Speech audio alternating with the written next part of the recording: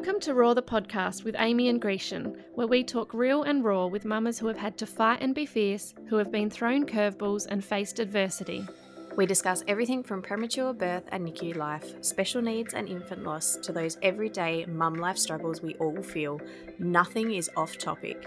We hope that by opening up and being vulnerable, we can break down the walls and start to remove some of the shame and stigma associated with these traumatic experiences, while helping other mamas feel less alone. I'm Amy, special needs and medical mama to preemie boys James and Jack. I'm the founder of my own small business and support network, Miracle Mama, where I advocate fiercely for the infertility, preemie and special needs community. And I'm Grecian, mama of 4 girls, including 2 full-termers, Adeline and Macy, and a set of preemie twins, Hannah and Riley, born at 25 weeks. I'm an IVF warrior and am passionate about sharing the unfiltered ups and downs of motherhood. We don't share your average mama stories, and this isn't your average podcast. RAW is unrefined and breaks through the bullshit of navigating guilt, grief, and trauma. I mean, let's be honest, we've been through more shit than some could even imagine, so at this point we don't really have a filter. But with this being said, please note we do talk about sensitive topics in our episodes, which we know can be distressing. We give this warning simply to empower you, our audience, with the knowledge you need to make healthy decisions about how and if you should consume this podcast content. Please take care of yourselves and don't hesitate to ask for help if you need it. And lastly, let us assure you that it's not all bad and sad. It's a place to have real and raw conversations, ask those questions that may be playing on your mind, and above all, we hope to shine a light on the life-changing perspective and appreciation that only these experiences can give you. We share the overwhelming joys and triumphs that our little miracles bring to our lives, and we discuss the inspiration and hope we have gained from this community. While our experiences are individually unique, we are forever a part of something truly special, a community of fierce mama bears and their cubs navigating the storm, and together we'll roar. Hey roarers, and welcome back. It's Grecian here. As you guys know, it's been a few huge weeks for Amy and I, with both Riley and Jack having extended hospital stays. We are so thankful for all the love and support through socials that our community have sent us. These messages literally brighten our day. Now, today's episode, it is part 2 of RAWR Real Talk. So let's get straight into it, where we left off last week. Hope you enjoy. So moving on to more sensory seeking, things that Riley does. Oh, this I don't even know where to start. There's a lot, isn't there? Yeah. There's a lot, and I feel like she's always done it, always done these things, but we're more aware of it now. And you're looking out for it because we're watching out for it. We have to film it. We have to keep those records to prove that she does these things, because when she's in appointments, she masks it. She sits there perfectly, does what they say, like our OT assessment for the upper hand and limb assessment.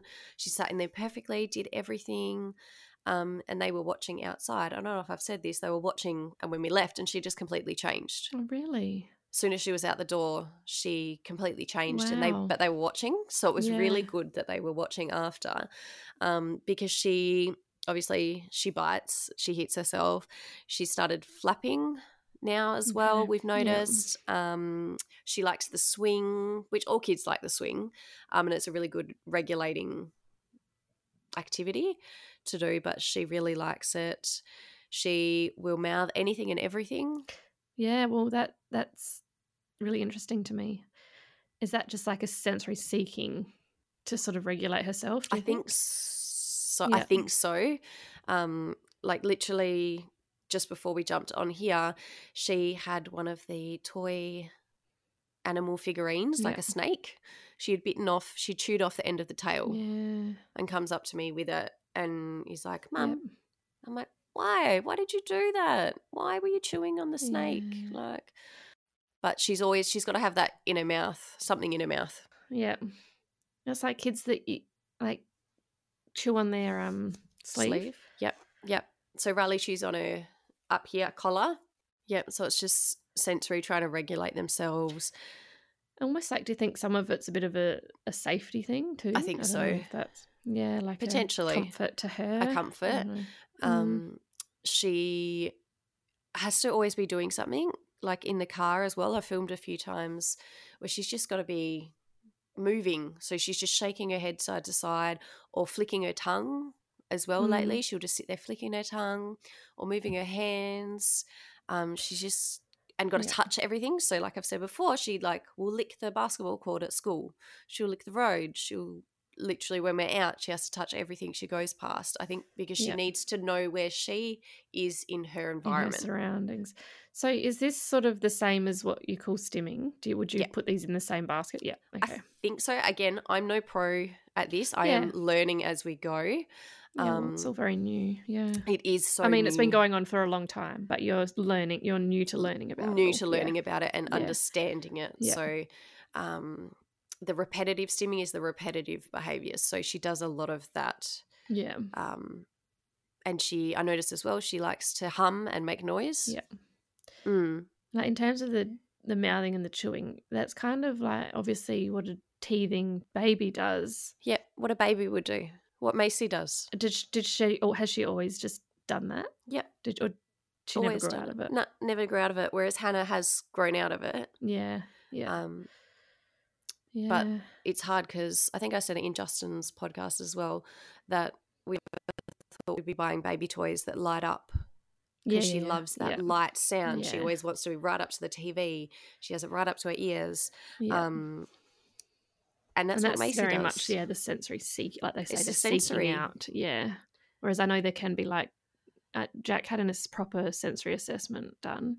I don't remember huge amounts about the actual assessment.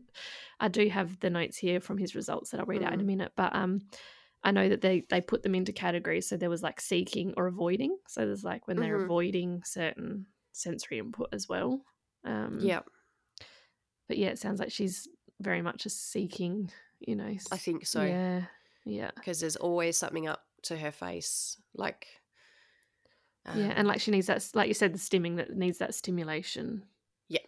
And is that kind of, they've linking that to the more autism side of things? We're still on the fence about that. Obviously, she hasn't got a diagnosis, but that's what I think is going on. And these are some red flags that they flags that even the neurologist was watching her the other week, and he was like, there's definitely some signs there. Yeah. And do they? So you on a wait list for the assessment? Yep. But again, because do they do them? They can do them at this age now, can't they? I know that they can. Certain ages they can't. They can, but the wait is like 18 months to 2 years to be able to get the assessment done if you go publicly. So another thing, thinking of going private, but then big cost the money. For that. Yeah, it's just crazy. So, but if you get that diagnosis, then you get access to more funding through the NDIS. You get it sooner and you get the support sooner. Yeah, things that can help you to manage it. Yeah. You get the therapy sooner to help support that. So, yeah. So I found a post on Instagram from the OT mama of twins about a little girl. It's got on there saying, "Hi, I'm a sensory seeker," and it's got a huge list of things that I found Riley was doing. So I like to roughhouse with my friends. I may accidentally hurt them. I like to spin in circles and be upside down. I like smelling people and things. I like to eat bold flavours and crunchy foods. So for Riley, that's more obviously eat anything, lick anything. That she fidgets and likes to touch things. That she likes to stand close to the TV and toys with flickering lights. That was definitely a big one. And chewing on my straw, toothbrush, shirt sleeves, anything. She would chew on anything. Shirt sleeves, Yep. There's one on there that's Jack to a T. I like the feeling when I stomp my feet loudly. Going back to his sort of assessment. And I remember one of them was he responds like way more than others in his age group to loud noises and sounds. Like he just loves them. And then there's he's very much the same with touch. Like I said, he was very much a crash bang, trampoline, rolling, throwing himself around, hurting himself. But then it's also, his assessment shows he can go the other way and he misses cues, more sensory cues than other toddlers, which I didn't understand. This was 18 months ago and I still don't understand half of it.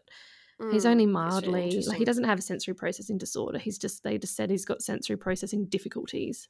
And that if, in another couple of years he's still struggling, then they might look at a proper diagnosis. But yeah, that's one of the big reasons we still see OT. And there are sort of things that we do there, but I think a lot of it is, the typical sensory play, giving them a lot of sensory input where you can. That works for them. Yeah, so with Jack and his sensory stuff, I used to describe them as his quirks, but now I realise that there's actually something more to them. But again, these can be things that are typical to a lot of toddlers, but for him they're to the extreme. So he won't wear jumpers with buttons or a zip or a hood. It has to be just a plain round collar jumper. Yeah. He constantly wants his pant legs pulled down. So if there's even if they're up the tiniest bit, like in the car seat, he's constantly telling me to pull his pant legs down. I'm like, mate, they're touching your shoes. They can't go any lower. Things like having buckles or straps too tight in the car, which again is funny because he likes that. He likes that touch, but things like that where they're too constricting, too much. Yeah, it's a fine line, I guess. It's really interesting. Yeah, though. And your ties on your pants, like that kids have that tighten your pants. They cannot be hanging out. He has to tuck them in. To the point where he will go into a full sweat if they're hanging out. Yeah, it's a lot. He obsesses over things like loose threads on his clothes. They have to be cut off. And he's just very much this is very typical of sensory difficulties, is can't have anything on his hands. So can't have, like if it's anything stuck to him, he can't have, if a bit of yogurt gets on his hands, he literally spends his day pulling wipes out of our things, wiping his hands, wiping his face, wiping the surfaces. Like if there's crumbs on his table, can't happen. Yeah, which isn't too bad, I guess, for me. I was going to say, which not a bad not one that to have, bad, really. But in the other sense, it's like it can cause really overwhelming stress for him, anxiety. Yeah, which they shouldn't have at that age. Which again, I thought at the start was really cute, but then it's still here and it's more and it's consistent. Yeah. Yes. All right, I do want to go quickly back to sort of the emotional regulation we talked about, and then what we called like the outbursts or the meltdowns. There was something that the therapist parent said. You'll find them on Instagram. She said, they aren't doing it to annoy us. They are doing the best they can. All of these behaviours are exactly what our children should be doing for their development. So that's like what I was saying about trying to understand that they're not being naughty. I think I've said that in a previous podcast about him trying to run on the road, calling it naughty. And I wanted to slap myself for saying that, because it's not. They're not being naughty. No, and they're not doing it to be disruptive or out of control. They just don't know how or when to stop, or how else to express themselves. Yeah. And get that point across. Yeah. And like that, Just Keep Stimming on Instagram said meltdowns are never over nothing. Yeah. Yeah, which is like, I think most of us know it. There's usually an underlying reason. But in that moment, it's so frustrating. You're like, what the fuck is going on with you? Like, literally. And most of the time, it's something so simple that you just lose your mind, because you're like, how can you be so angry over that bit of bread that tiny little thing hasn't got butter on it? Yep.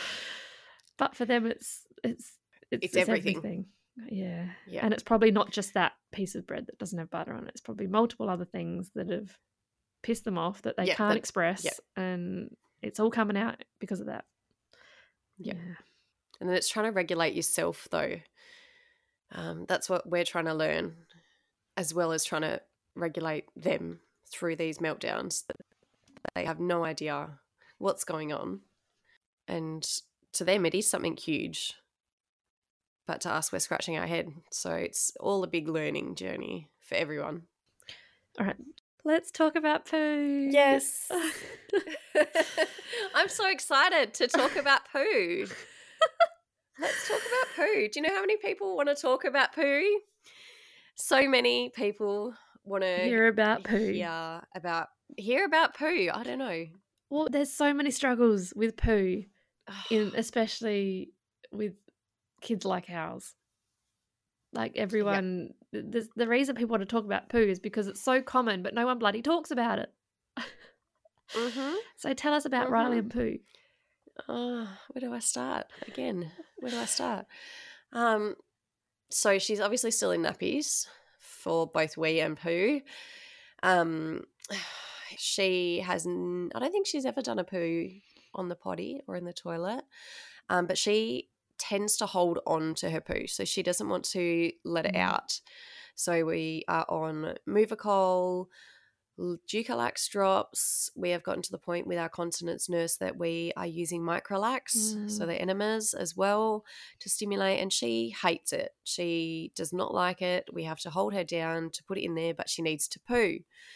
So again, a vicious circle that she doesn't drink enough water, so she can't poo, and then we need to help her. And her CP, does that play a part with gut movement? Yeah. Yep. So because everything, her low tone everywhere, with her swallow, so it just the whole what do you call it? Intestinal. I can't even. What do you call it? The digestive system. Digestive. That's it. How sad is that? I don't even remember the digestive system. No. So the whole digestive system for Riley is really slow and sluggish because of her CP. So it all plays a part. So, normally in the bowels, I want to say cholestasis, but I don't know if that's the right word. I'm trying to remember human bio back in like year 12. Yeah, like it's meant to see. This is when you need video. We're literally squeezing I know the word you're talking about. Squeezing our hands when your poo moves through your bowels. Is that the word? I think there so. you go. I'm the nurse. I should know I this think stuff. So. You should know this. But that, I think, for Riley is really, it doesn't really happen because she's not strong. She's got that hypertonic diagnosis. And even just you think of the muscles you need to use to push out a poo. Yeah. And sometimes her poo is, I don't know how it sits in there. I don't know how it sits in the rectum. Like how big it is. Because she's little. How big it is, I don't comprehend it. So no wonder she doesn't want to push it out, because by the time she does push it out, it's freaking huge. Yeah. And that's not comfortable. And then it's painful. And no, it's not comfortable. But then it's not comfortable inside her because then she feels full, so she doesn't eat and doesn't drink. Yep. And she could lose 300 grams by doing a poo when she builds up like 300-400 grams.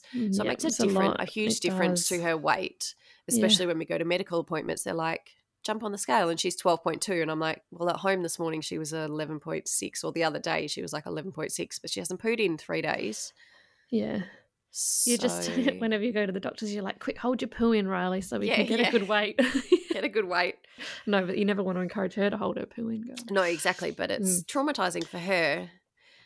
So I think it's part of the sensory thing as well, that she doesn't. It doesn't feel right to. It doesn't feel right, or like we're still starting with. Don't know what it is, but No, we don't know what it is. She's always kind of had it, but then sometimes when she's overwhelmed, so the time we were at the museum, in the 2 hours we were there, she did 7 explosive poos. Yeah, okay. So I think she was just overwhelmed and too much sensory that she had to like let it out. Like I get a nervous bowel when I need to do something. That's nervous poos. I asked you about it on your first podcast. Yeah, I did. I did do it. No, you didn't. So I asked if you had. No, I didn't. You did. I probably needed to. Yeah, that's what you said. But Oh, bless. But I think that's probably another thing when she gets overstimulated. Yeah, well, it shows how it affects your bodily functions. 100%. Like the things that you don't think about until you think about them. Yeah. And it happens to us. Like I'm exactly the same. Nervous, poo, stressed. Big stress. Yes. But the opposite, if I'm stressed, I get blocked up. Yes, or if I'm not eating right, or if I'm not drinking. Like it's just. It affects so much. Yeah, and your emotions affect all of it. Oh, everything. So then what is it for Jack? Because he is still struggling through toilet training for the poo side, right? Just poo, yeah. So Wheezy trained quite quickly, and like I'm talking probably 8 months ago. Yeah. 6 to 8 months ago, I reckon. And poo, he did do one poo on the potty when we were training. Obviously, big celebrations. At the time, never thought, we were like, this is great, this is the right step. This is awesome. That's all he ever did was the one. And then he went, like, his comprehension of needing to do, like, I think he knew that he needed, like, that was the next step, was to poo on the potty. But he knew enough to then start asking for a nappy when he needed to poo. So he knows that he needs to poo. Definitely now, definitely. Yep. But it started with him doing one poo on the potty, and whether that was didn't feel right, like we said, like a sensory thing, or whether it was a traumatic experience, I'm not sure if it hurt. And now he relates that to pooing. But anyway, we've never gotten anywhere. Hasn't progressed from there. Nah, and he's, like I said, now asks for a nappy, or I can tell, he jumps around holding it in. Yeah. If he doesn't have a nappy on, that is, he'll jump around holding it in to the point that, like Riley, he gets constipated. Like, that's how much he will avoid pooing. Avoid doing it. Yeah. Even like in his pants, like he will avoid pooing in his pants. Like sometimes he'll get out the tiniest little skiddies and he just jumps around, like trying to get it back in, to the point that he's been on lactulose. He's on lactulose anyway for his because he's on thickener. He's on iron, so not a great combination for pooing. No, not a great combination. So he's just always been on that as a preventative. But in the past couple of weeks, it's gotten even worse, to the point that I'll notice that he won't ask for a nappy anymore. So I'll notice he's jumping around holding in a poo, so I'll put a nappy on him, because I'm like, well, that's his comfort. That's just, like we were told, just let him. It's not worth it at this stage. Yep. Just go with it. He'll get there when he's ready. So now I just put a nappy on as soon as I see he needs to. But he's now doing it with his nappy on, the avoidance. So he's now jumping around holding it in, even with a nappy. And does he have that little skid mark, or that little bit that comes out? Riley has that little bit just squished. Yep. And it's squished in his bottom cheek, and he'll go, I've done a poo, change a poo. He cannot have it sitting there. And I look and I'm like, mate, there is literally nothing there. You haven't done a poo. No, like, but he's like so obsessed, like it's almost an obsession now, and it's like, it's sad, because I think it's obviously something mental, emotional going on now, that he's relating to it, but I don't know how to help him. And so literally now, so I was so excited. We're only buying a box of nappies every month. Oh, isn't it nice when you don't have to buy? Because he's avoiding putting in his nappy, he's literally doing the hardest little nuggets, and going, I need to change my nappy. I've done a poo, and he's doing that like 7 times throughout a day, and he still isn't getting big poos out. Mum actually messaged me tonight, she's like, he's done a poo, he's done a big poo. Woohoo! It's like celebrations. But for 2 days leading up to that, it's just been in like 7 different nappies. Like, so now I've just this is how raw I'm getting tonight. Because they're like rocks, I'm just picking them out of the nappies, so that I'm not wasting nappies. Because otherwise you're wasting a nappy, especially if he hasn't weed in it as well. Like, if there's nothing there, then... But this is the other funny thing about Jack, is he will, if he's got a nappy on and he's feeling lazy, he'll just wee in the nappy, and that's not an issue for him. Like, why, if it doesn't feel right to poo, why are you happy to now wee in the nappy, even though you know you wee in the potty? It's just... And then leave that sitting there, though? Like, is that not a sensory... Well, he does tend to come and say, change my nappy, if he's got wet. He doesn't like having a wet nappy on. So, but it's just the fact that he's lazy enough to go... whatever. Yeah. But that if it's... like, if he's even got a speck of poo on his bum hole, change it, I need to be changed, change me now. Like, he can't... Yeah. He can't cope with it. Poor thing. I hope he never has to listen to this podcast in the future. Sorry, kids. We love you. We love you. If anyone has any insight, please share. Yeah. See, Riley would sit in it. Yeah, okay. Yeah. Yeah, she'll literally sit in a poo. And I'm like, have you done a poo? And it's like 50-50 sometimes. I want to say no, not 50-50. 80-30. 80-30. I can't even add. 80-20. She 80% of the time she'd be like, no, I haven't done a poo. And I'm like, you have. You're sitting there. How long have you sat there for? And then other times she'll be like, yeah, I've done a poo, but it'll be that tiny little peanut butter paste thing that's squished between your cheeks. And it's like, that's not a proper poo. We have to put the thing up your bum if you don't do a proper poo. And then she just doesn't like it. But literally, if she doesn't tell me, like if I don't smell it, she won't tell me. And she was sitting in it all day. Yeah. All day. Yeah, right. And it's like, you stink, mate. Can I change your bum? No. Do you need a fresh nappy? No, there's no. Yeah, just like, meh, whatever. Yeah, gosh. And it's so true about, like, it's so much more common than we realise. And that's why I did mention this whole pooing stuff to Jack's OT, and she's like, oh, I think it's just normal for that age, you know, like just give him another 6 months. And I think now that it's been another 6 months, I will bring it up with his ped, because I think that might give them a couple of red flags now, especially the way the point it's gotten to now. But for so long, like, it is, boys especially, I've heard, have a lot more trouble with poos. So James didn't have a great poo experience either. Like, it took a bit longer for him with poo. So I just was sort of, but yeah, I think we're getting to a point where it's becoming, this was not, I don't think this was not this extreme. Yeah.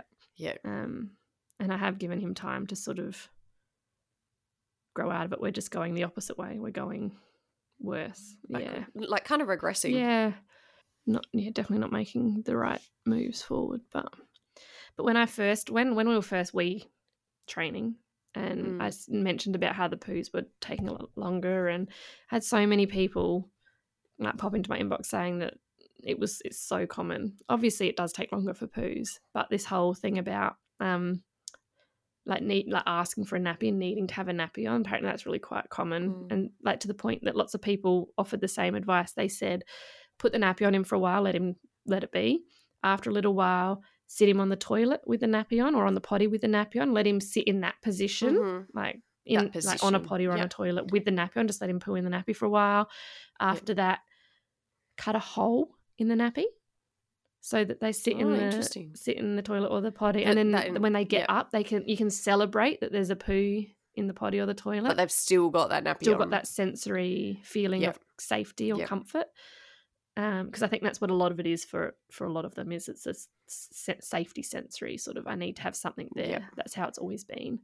And the last step, is to take the nappy completely off.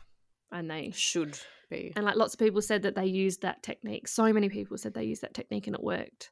But I couldn't even get Jack to sit on the potty with a nappy on. I couldn't even get to that step. So, does he sit on the potty now? Will he sit on the potty? Yeah, he does all of his wheeze in the potty. And he's okay, obviously, in that position. Yeah. I honestly don't know what it is. For a long time, I did think it was that he needed something like the nappy to poo into, because that's how it's always been. That's what's comfortable. But now that he's avoiding pooing full stop. Yeah, it's just, But I think it's because it's become such an issue. I think, the more you focus on something and the more you try and fix something, sometimes it can go the opposite. You kind of find that a lot. See, Riley doesn't.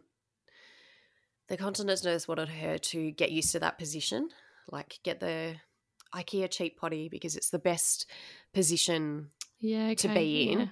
Yeah. Instead of like the more fancier one that we did have, that looks like the toilet.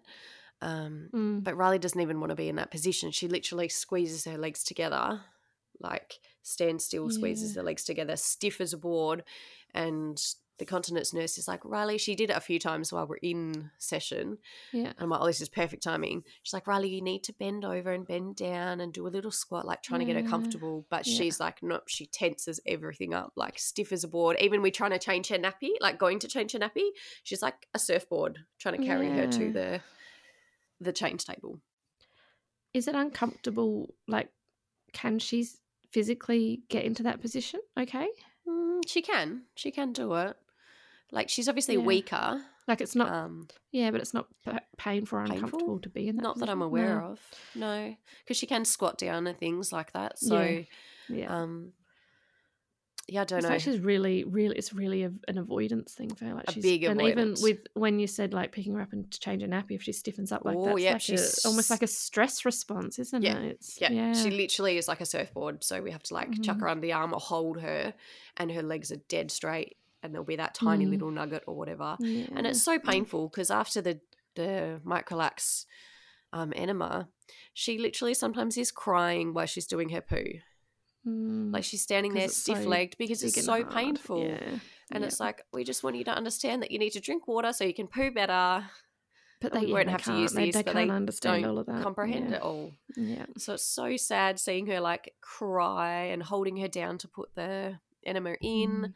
And it's not good long term. Like, what is it going to do to her long term, like mentally, that my parents held me down? Yeah, well. And put this thing up my bum. bum. What you got to do right now. There's no other choice, is there? She needs to poo. She needs to poo, exactly. So I feel like she needs a big flush out.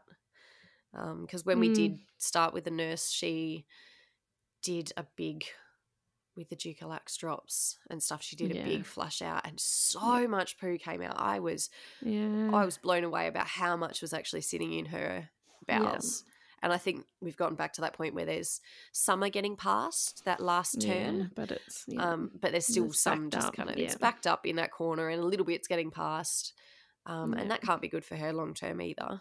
And that's the other thing with the gut, brewing. And not having that constant movement, that's not good for the bowel. No. All the things. So much. Yeah, I didn't think I'd have a 4.5-year-old still in nappies.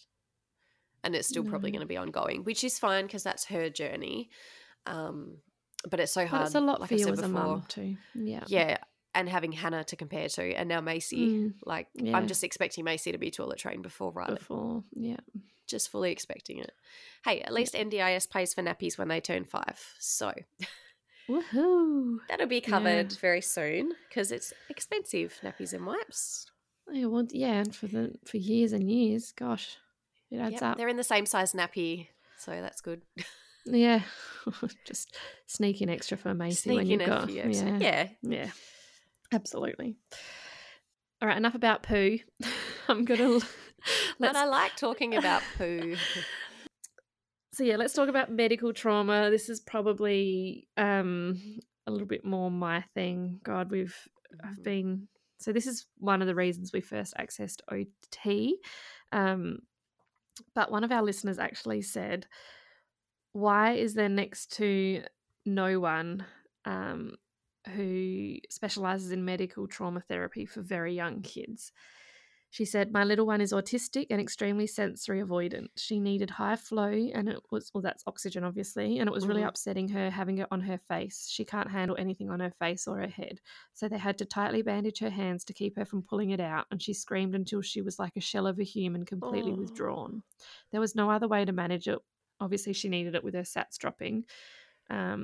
And they tried to sedate her too, but couldn't any longer because it made her desat even more. But it all just felt so cruel.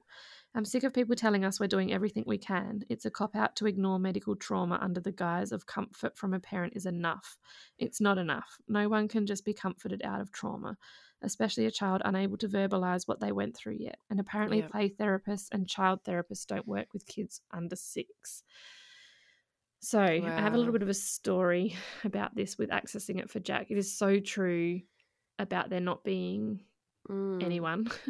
I've advocated really hard in this space for Jack since, I reckon, probably around 14 months when he had his first tune-up in hospital and was admitted for a PICC line for 2 weeks. So initially I was sort of referred through OT to an early childhood social worker who specialises in children's social and emotional development, like in terms of trauma. And I was so excited because I thought, right, I've finally found like a needle in the haystack and the right person to help. But she basically just gave me a phone call and said that Jack seems to be coping well. What? Like coping, like that's how he should just have to cope. And that we're already doing all the right things by comforting him, holding him close and telling him he's safe in those moments. And that's what this listener was saying, like that they think that the comfort from a parent is enough. But it's when not that's what you enough. Would do anyway. Like any parent is going to do that in those moments. But when maybe if it's once or twice, but when your child is experiencing this frequently and consistently. And I remember this specialist said, you're his safe place. He knows that you're his safe place. And I'm like, but I'm not always his safe place in reality. When I'm helping the doctors hold him down to take bloods. Yeah. And his eyes are boring into my soul saying, help me, help me. He's fearful, and he's associating me with that moment. So with that as I don't well. think, Yep. yeah. And so from when I started thinking about it that way, I was like, from that moment, I actually made a decision to step aside from the medical procedures. So I used to be like, no, I'm not, there's no way I'm going to sit out of the room while you guys do an IV. I need to be a safe spot. I've now actually done the opposite, and I say, wow, depends on the situation. Blood tests and stuff where he's not actually an inpatient hospital, I will, you kind of have to be there. You have to hold them. Yeah. But if it's like in the emergency, for instance, they now sedate him every time, and I say, no, I don't want to be associated with it. I want him to come out of that room, and then I'm there. Come to you. And I'm not. Yeah. Yeah. That's so interesting. So I've kind of separated myself as much as I can. It's not always possible. I mean, I literally do his needles for his immunotherapy every week. So there's only so much I can do. But in the instances that I can control it, I try and separate me. And then so things like with his needles, for example, this specialist was saying that just telling him that he's safe and giving him cuddles and love. And it does help, obviously, but I just don't see how that's enough. It's not. Yeah. So then the OT was like, well, let's do a lot of play-based therapy. A lot of fun play to sort of, I guess, offset the trauma. And I was like, again, how does me playing with my child like I would any other day of the week do they offset mean play trauma? Like as in like play doctors and nurses and things like that? Or yeah, so then they didn't. The OT at that stage, this was the one that I didn't think was probably the right fit for us, was just like coming around. I really hope that people don't listen to this. Coming around and like playing temper bowling with him. I was like, how? I just don't see how this is adding up. It's like not relating anything. Yeah, to I know. it.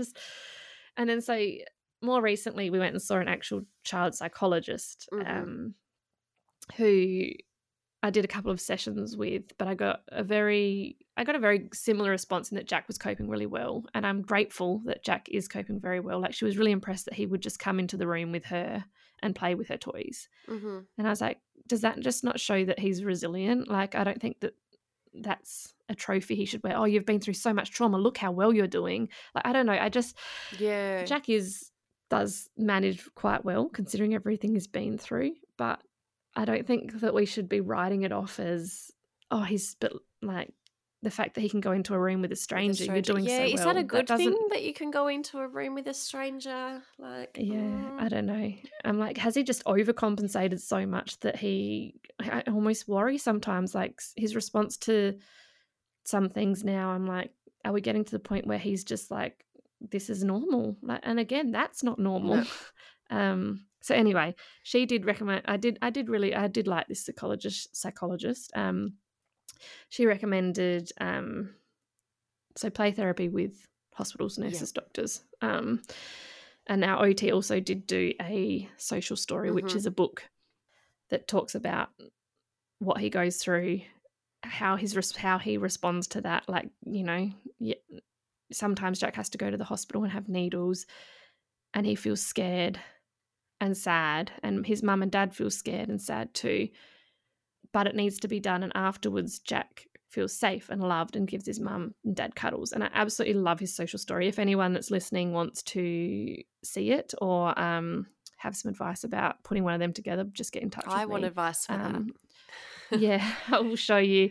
It is amazing, and he loves reading it. And he's got his Billy Bear, which is his teddy that has a peg, and it has that's cute. Spots on his legs where he can Velcro spots where he can attach his, what do we call, his needles. So he plays with that all the time, especially when we're about to do needles. He'll get his Billy Bear out and give his Billy Bear the needles first. So it's definitely, I think, play therapy that is specific to your child. And we do so much role play with doctors and hospitals now, and he's got a little ambulance and his doctor's set, and he absolutely loves it. So that was recommended by the psychologist, which I don't know why we didn't think of that earlier, but he's really responded to that. And even now I'll catch him just playing with his little toy cars, and it's always like the ambulance is taking someone to the hospital, or like you can see him transitioning that now into his own imaginative play. So it definitely does make a difference. But there is just a huge lack of specialists in that area for young kids that can't comprehend what's going on, what has been what's going on, or why it's going on, or how they should be responding to it. Again, from the therapist parent, I've found a great post, I guess, she put up about medical trauma often triggers a fight, flight, freeze response for the child. And I think it's very similar. We were saying earlier, Grecian, it's very similar for us as the parents 100%. Too. So it can look like fight, which is yelling, hitting, defiance, blaming, and demands, or flight, which is avoiding, fidgeting, unfocused, hyperactive, or procrastinating, and then freeze, which is obviously not responding, isolating, can't think, and just blank, which I think I've seen all three of these in Jack on various occasions. Even just walking into the hospital, I think he goes into an immediate, it's almost like a freeze, because he just doesn't know what he's there for. What is it today? What are they going to do to me? Yeah. And it's tricky to try and help them through. I think that's one of the biggest things I've struggled with, is the medical trauma side of things, and feeling like you just need to give them cuddles and kisses, and that's going to be it, and then it's going to be okay, but it's not at all. And I think as parents we need to access some sort of therapy for ourselves for that too. Yeah, because it's not nice putting your child through that. No. Seeing them react like that. And then having people tell you that it's okay. That it's okay and it needs to be done. It just doesn't make it any easier. Not at all. All right, I think we have chatted long enough right now about therapies. We could keep going into it for another few hours, but we won't. It's been a real mixed bag actually tonight, hasn't it? It's a bit of everything. Yeah, I hope you guys have got some insight into, or are nodding along a little bit with, like, it's been very much our stories, but I hope that we're not alone. No, I don't think we will be. Someone out there. I'd love for your feedback on this one, because it's obviously very specific details. We'd love to hear your things with your kids if you're willing to talk, open up about it. Yeah, please share, definitely. Or if you've got any tips for us on some of the things. Yeah, because we're still very new into all of this, both of us. Mm-hmm. I'm always open. People always message saying, I don't know if you've tried this, or I'm not trying to give you like unsolicited advice. And I'm like, no, tell me. Like, I'm still learning. I'm happy to try anything. Literally anything. And even when you're years down the track, you still don't know everything. No. Yeah. There's always something new to learn. And like I said, that you finally feel like you figure something out, and then bam, something else comes and smacks you in the face, and you've got to figure that out. It's never ending. Mm-hmm. Yeah. Never. Yeah. All right. So next week, who are we talking to? Grecian? Hayley, hopefully. Is that who we're talking to? We've been trying to talk to Hayley for a little while now, haven't we? It just keeps getting postponed. So Hayley, what's Hayley's story? Grecian, you know Hayley? Hayley from Hayley and the Boys IVF Miracles. Her journey through infertility and IVF is just phenomenal. How long she stuck it out for. She did so many rounds of IVF to have her little miracles. She also has Liam, who has autism, ADHD, and epilepsy. So we're going to go into a lot of his story and how Hayley parents through that, because I know it is such a juggle, especially now with 2 kids, plus juggling IVF when she was going through it. She's got a massive story to tell. Amazing. Looking forward to it. I don't know Hayley's story at all, so I'm going to come in absolutely blind, and I can't wait. I'm interested to learn and hear her story.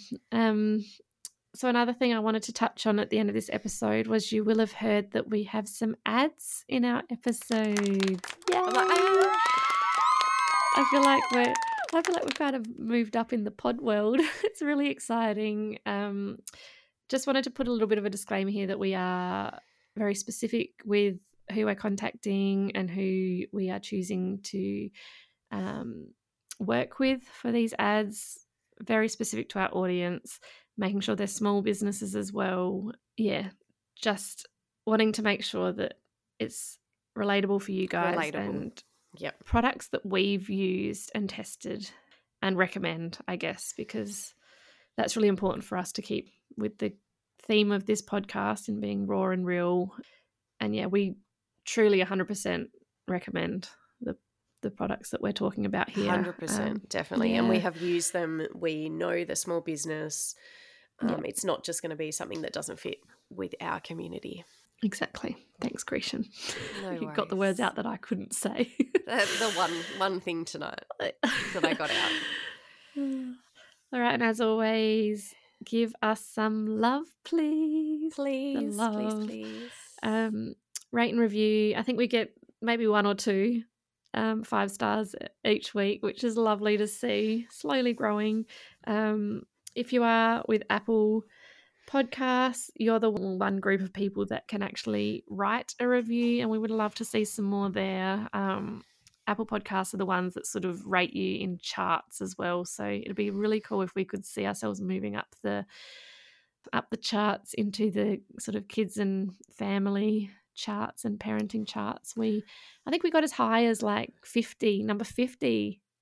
That's amazing at one point. But yeah, I'd love to get back up there. I think rating and reviewing is a big way that you guys can help us get into other people's ears and to spread the word without having to physically share. So it takes a second of your time, and we'd really appreciate it if you could do that, because we are trying to grow. We are. That's the way we want to head. We are, definitely. Yeah. All right. That is all from us. Long one. Maybe we'll split it into 2 episodes. Maybe. We'll see how we go. See. Yeah. Might have to be 2 episodes. But thank you for listening to us in your ears again this week. Yeah. Thanks, guys. Bye. Bye. See ya.